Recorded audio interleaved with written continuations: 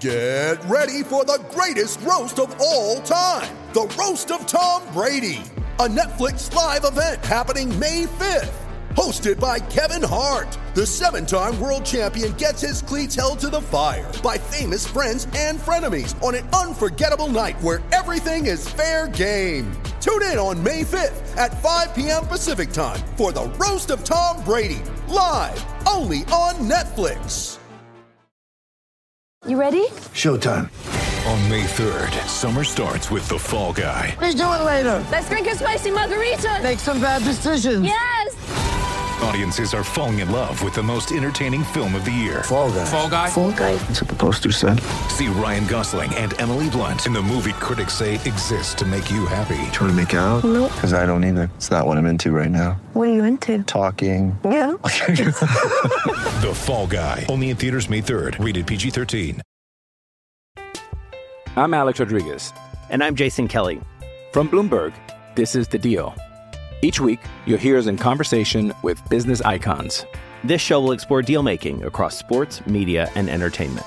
That is a harsh lesson in business. Sports is not as simple as bringing a bunch of big names together. I didn't want to do another stomp you out speech. It opened up so many more doors. The show is called The Deal. Listen to The Deal. Listen to The Deal on Spotify. First and Pod, hosted by Danny Parkins and Andrew Filipponi.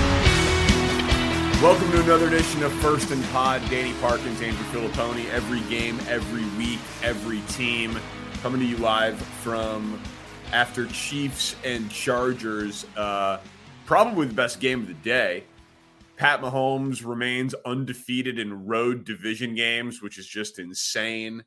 Travis Kelce, his last 3 catches of the games, all go for touchdowns. The greatest tight end to ever do it. He's making that run at Gronk. And if the Chiefs would have lost this game, Pony, there would have been 5 teams in the AFC at 7-3, but they remain a game up on the rest of the pack. Pretty incredible performance by the Chiefs in the second half today. Yeah, when we missed you earlier in the week, we were talking about Kansas City, Danny. And I had mentioned to Zach Gelb, who was filling in for you, that you get desensitized to it. That you either get desensitized to the Chiefs doing stuff like this, or you're just kind of fatigued by it because it happens so often. I think tonight was a little different, though, because it was a higher scoring game, and it was kind of tit for tat for a lot of the game.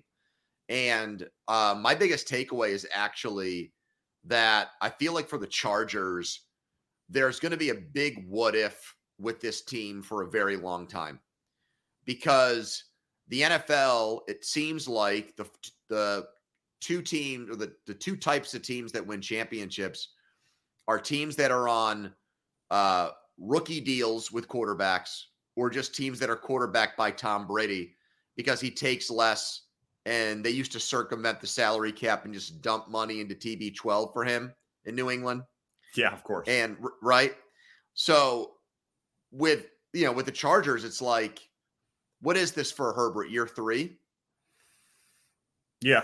Yeah. So they're running out of time, and it's not going to happen this year.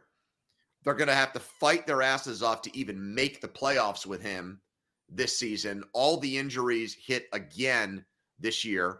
They get swept by the Kansas City again, and they could have easily swept them. They could have been 2-0 against the Chiefs, and it could have been an entirely different season for both teams. Those are both the Chargers games went to Kansas City. Yeah, I mean it's because Mahomes and Andy Reid, we look for reasons to pass the baton to Buffalo or to the Chargers preseason, which you and I both did. Right? Exactly. And here they are. I told you made fun of me a couple weeks ago that I'll just probably never learn and bet the Chargers every year. I think Herbert just passes every eye test so unbelievably that I think that he is the type of guy that can win when he gets paid on that type of contract. It's going to be real tough with Pat Mahomes in the division, who's, as I mentioned, 14-0 in road division games to start his career. It's absolutely remarkable. The Chargers, man, all of these injuries, Mike Williams has the amazing catch on the sideline, comes down, re-aggravates the ankle injury. It isn't able to do it. Keenan Allen comes back from the hamstring, has the fumble, comes back, makes the great catch down the field, but like they still don't have Rashawn Slater. Like they just can't get all of their guys there. But just a minute of Travis Kelce appreciation. He's doing that. I know Derwin James had his moments on him, but like, it's the best safety in football. Yeah. And he is just, for the whole game, they're like, oh, well, you know, he had 3 catches, no big deal. Finishes the game with 6 catches, 3 touchdowns, 100-plus yards. He is unbelievable. The guy's, what, 32? 33? Like, he's going to go down as having one of the longest primes of a tight end ever. Well, Tony Gonzalez did the same thing. He just, you know, Kansas City moved on and he did some of it in Atlanta at the tail end of his career. But it's interesting that both Kansas City tight ends, Hall of Fame tight ends, were guys that even thrived late in their careers. Yeah, and Tony G was like the catches, but this is the touchdown numbers are just crazy. Yep. He is so incredible, and we talked so much about Tyreek Hill, but it's like Andy Reid, Pat Mahomes, Travis Kelce, and they make the rest of it work. They are a deserving favorite right now with so now 4 teams in the AFC at 7-3, and we'll of course get to them over the course of the show as I drop my phone here. Here we go. It's good to be back, midseason form. All right, Dallas, Minnesota. It was the game of the day. I heard you on FanDuel TV. Pick Minnesota. Yep. Nice pick. Yeah. Nice pick. Here's the truth. I actually convinced our buddy Nick Wright in our picks contest to pick Minnesota too, even though in the group of my buddies when we have got the Circa Million entry, we had the Cowboys. So I didn't have a lot of conviction on this game, but you seemed to. What went wrong? Everything. It was a Murphy's Law game. If you're a Minnesota backer, I guess they were due. That was why there was a lot of smart people that backed Dallas because they thought Minnesota was due for one of these games. I don't know if they expected it to be the second worst home loss in franchise history, and actually by margin of victory, the greatest Cowboys road win of all time in the entire history of the franchise. They did that today. You know, sort of like what I said about the Chargers, Danny, don't you think there's going to be some of that about Tony Pollard? Like, he was the star player for Dallas today, and they found a way to make both he and Zeke work. Zeke finished drives. Pollard did it with his on the ground and as a receiver. Just huge plays. And it's like, I just wonder, like, if they had gone to him and made him their feature back from the start of the year, I think what, an extra win at least? Is that unfair? And I mean, and you could even go back further if they would have decided not to pay Zeke. You know, what happens with that cap money? Where do they spend it? Where else are they better? Pollard is clearly more dynamic. The workload thing I do think matters. You know, that crazy stat from a couple of weeks ago with never having more than 14 carries in a game, but he's clearly more dynamic, and the run after the catch and the burst is just obvious. Minnesota's been fraudulent, man. To be 8-2 and have a negative point differential is crazy. 10 games into the season. I'm Alex Rodriguez. And I'm Jason Kelly. From Bloomberg, this is The Deal. Each week, you'll hear us in conversation with business icons. This show will explore deal-making across sports, media, and entertainment. That is a harsh lesson in business. Sports is not as simple as bringing a bunch of big names together. I didn't want to do another stomp you out speech. It opened up so many more doors. The show is called The Deal.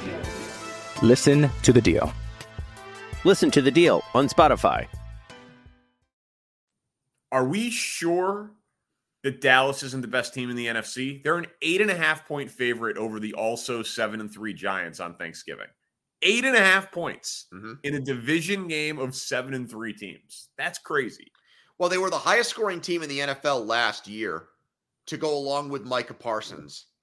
And there was better talent at the top of the NFC last year with the Packers and Bucks. So really what's happened, in my opinion, is that they've pretty much stayed the same. And the top teams around them, like the Rams, Bucks, and Packers, have gotten worse. So, it's really going to come down to that age-old thing of like, once we get to January, does the pressure of those games, does it impact a team that we don't really take their head coach seriously? And their quarterback really hasn't gotten it done outside of like the wild card round. That's just. Yeah, their defense, it was the first 8 games, right? The first 7 games averaged 15 points per game allowed. And then it shot way up, and they were bad against the run, really bad against the run. Yeah, then the Bears and the Packers lit them up. And then back again today against Minnesota, they only allowed 3 points. It's crazy, man, to watch a game that has a $160 million quarterback in Prescott, Justin Jefferson, one of the 3. He had 3 catches. For Offensive Player of the Year, Dalvin Cook, all that talent on that field. Micah Parsons is just clearly the best football player on the field. He is insane. Parsons and Pollard were their 2 best players. And neutral field. Philly, Dallas. Dallas favored? Right now, I would say yes. I would too. What was that line when Cooper Rush started in Philly? 6.5? That sound right? Or was it I think more? So. When do they? So they get him Christmas Eve. So we've still got some time. But yeah, right now I think Dallas neutral field, I would take them against any team in the NFC. Buffalo and Cleveland. Do you look at that as a game that the Browns blew? That they blew that game?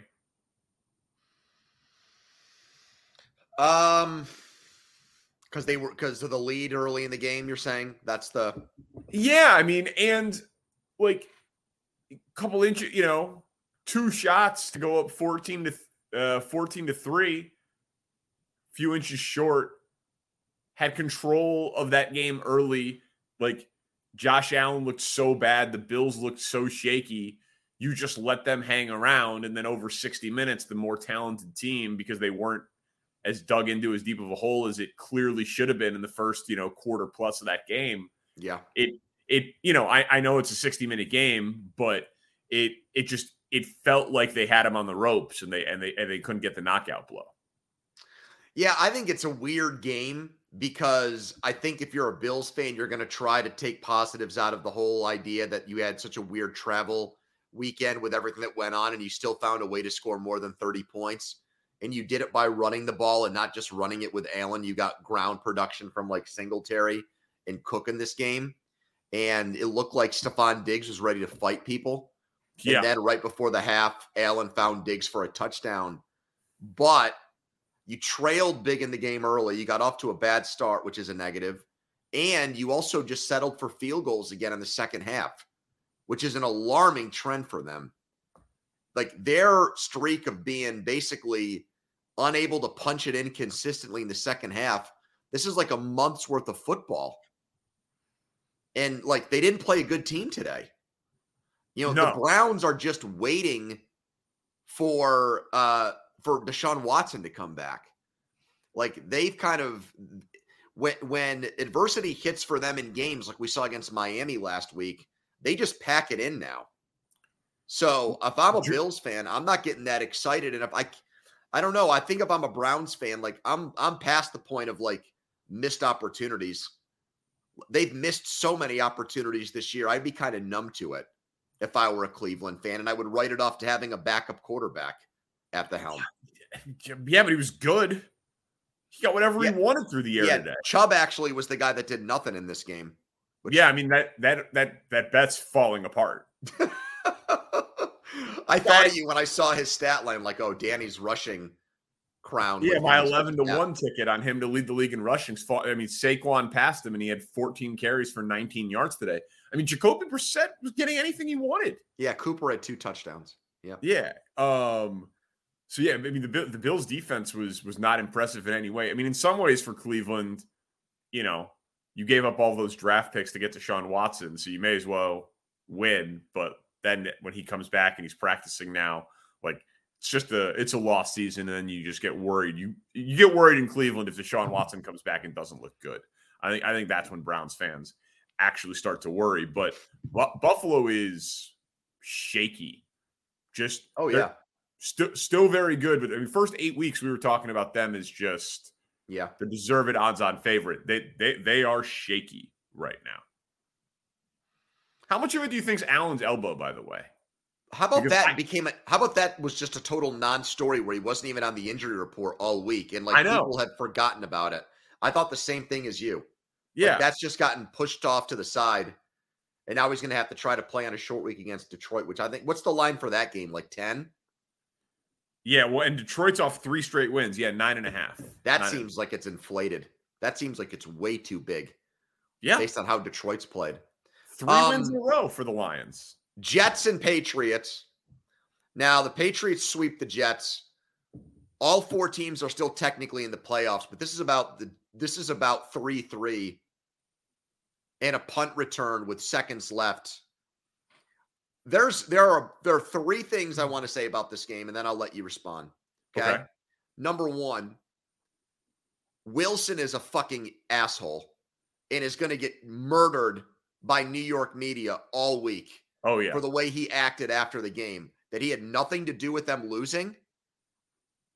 That's going to get replayed over and over again. The locker room's going to be livid with him. Like, not only did he play like shit, he handled it like a total clown. Number 2, Saleh has got to fire a special teams coordinator for not telling his punter to punt the ball out of bounds. What are you doing in that situation? The punt return man for the Patriots even said after the game that he just assumed that the punt was going to go out of bounds and didn't think he was going to have a chance to return it.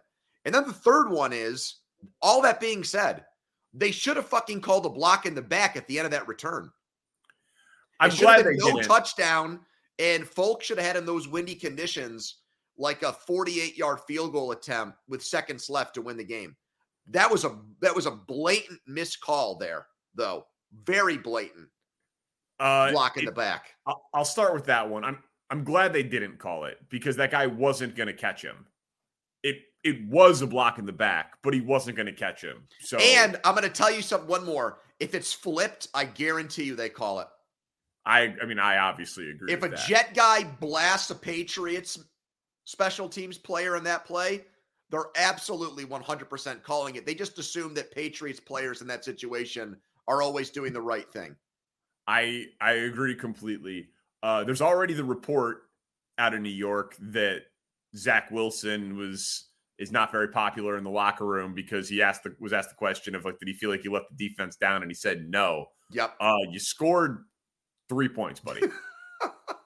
And there were countless dropped interceptions like late in that game that could have effed them even more. Yeah. So the petulance is not going to go over well in New York. Like, I respect swagger. I even respect like swagger that borders on arrogance. Like, I always love the story that like Mario Chalmers thought that he deserved to take the last shot on the team that had LeBron and Wade because he had a big one at Kansas. Like, you know what I mean? Like, I do think you need irrational confidence to be an athlete, and I'm sure it'll come in handy for a quarterback of a New York team, but maybe a little bit of self-awareness would be good there. The only thing I have to add to your number of points from the game, because obviously kicking to the returner is idiotic. Patriots just have the best defense in football. Matthew Judon, baby. Just again, though, and we're going to get stuck with them in a wild card game. They're gonna make the playoffs. I know, but so they're just statistically better than Dallas. They're just better than Denver. They're better than San Francisco. Just Bill Belichick. Once again, I never doubted that about him. I doubted the Patricia Judge thing. I know, but yeah. But I mean, give the guy his props, man. I know. It just there they are once again, winners of 3 straight, plus 44 in the point differential. have only allowed, let me see, how many teams? Yeah. Well, they had the bad game against the Bears. And other than that, the last like 5 or 6 games, they've been amazing defensively. So the only teams that have allowed fewer points, Niners and Cowboys. Those are the only two. So they fewest points allowed in the AFC. Damn. That's incredible.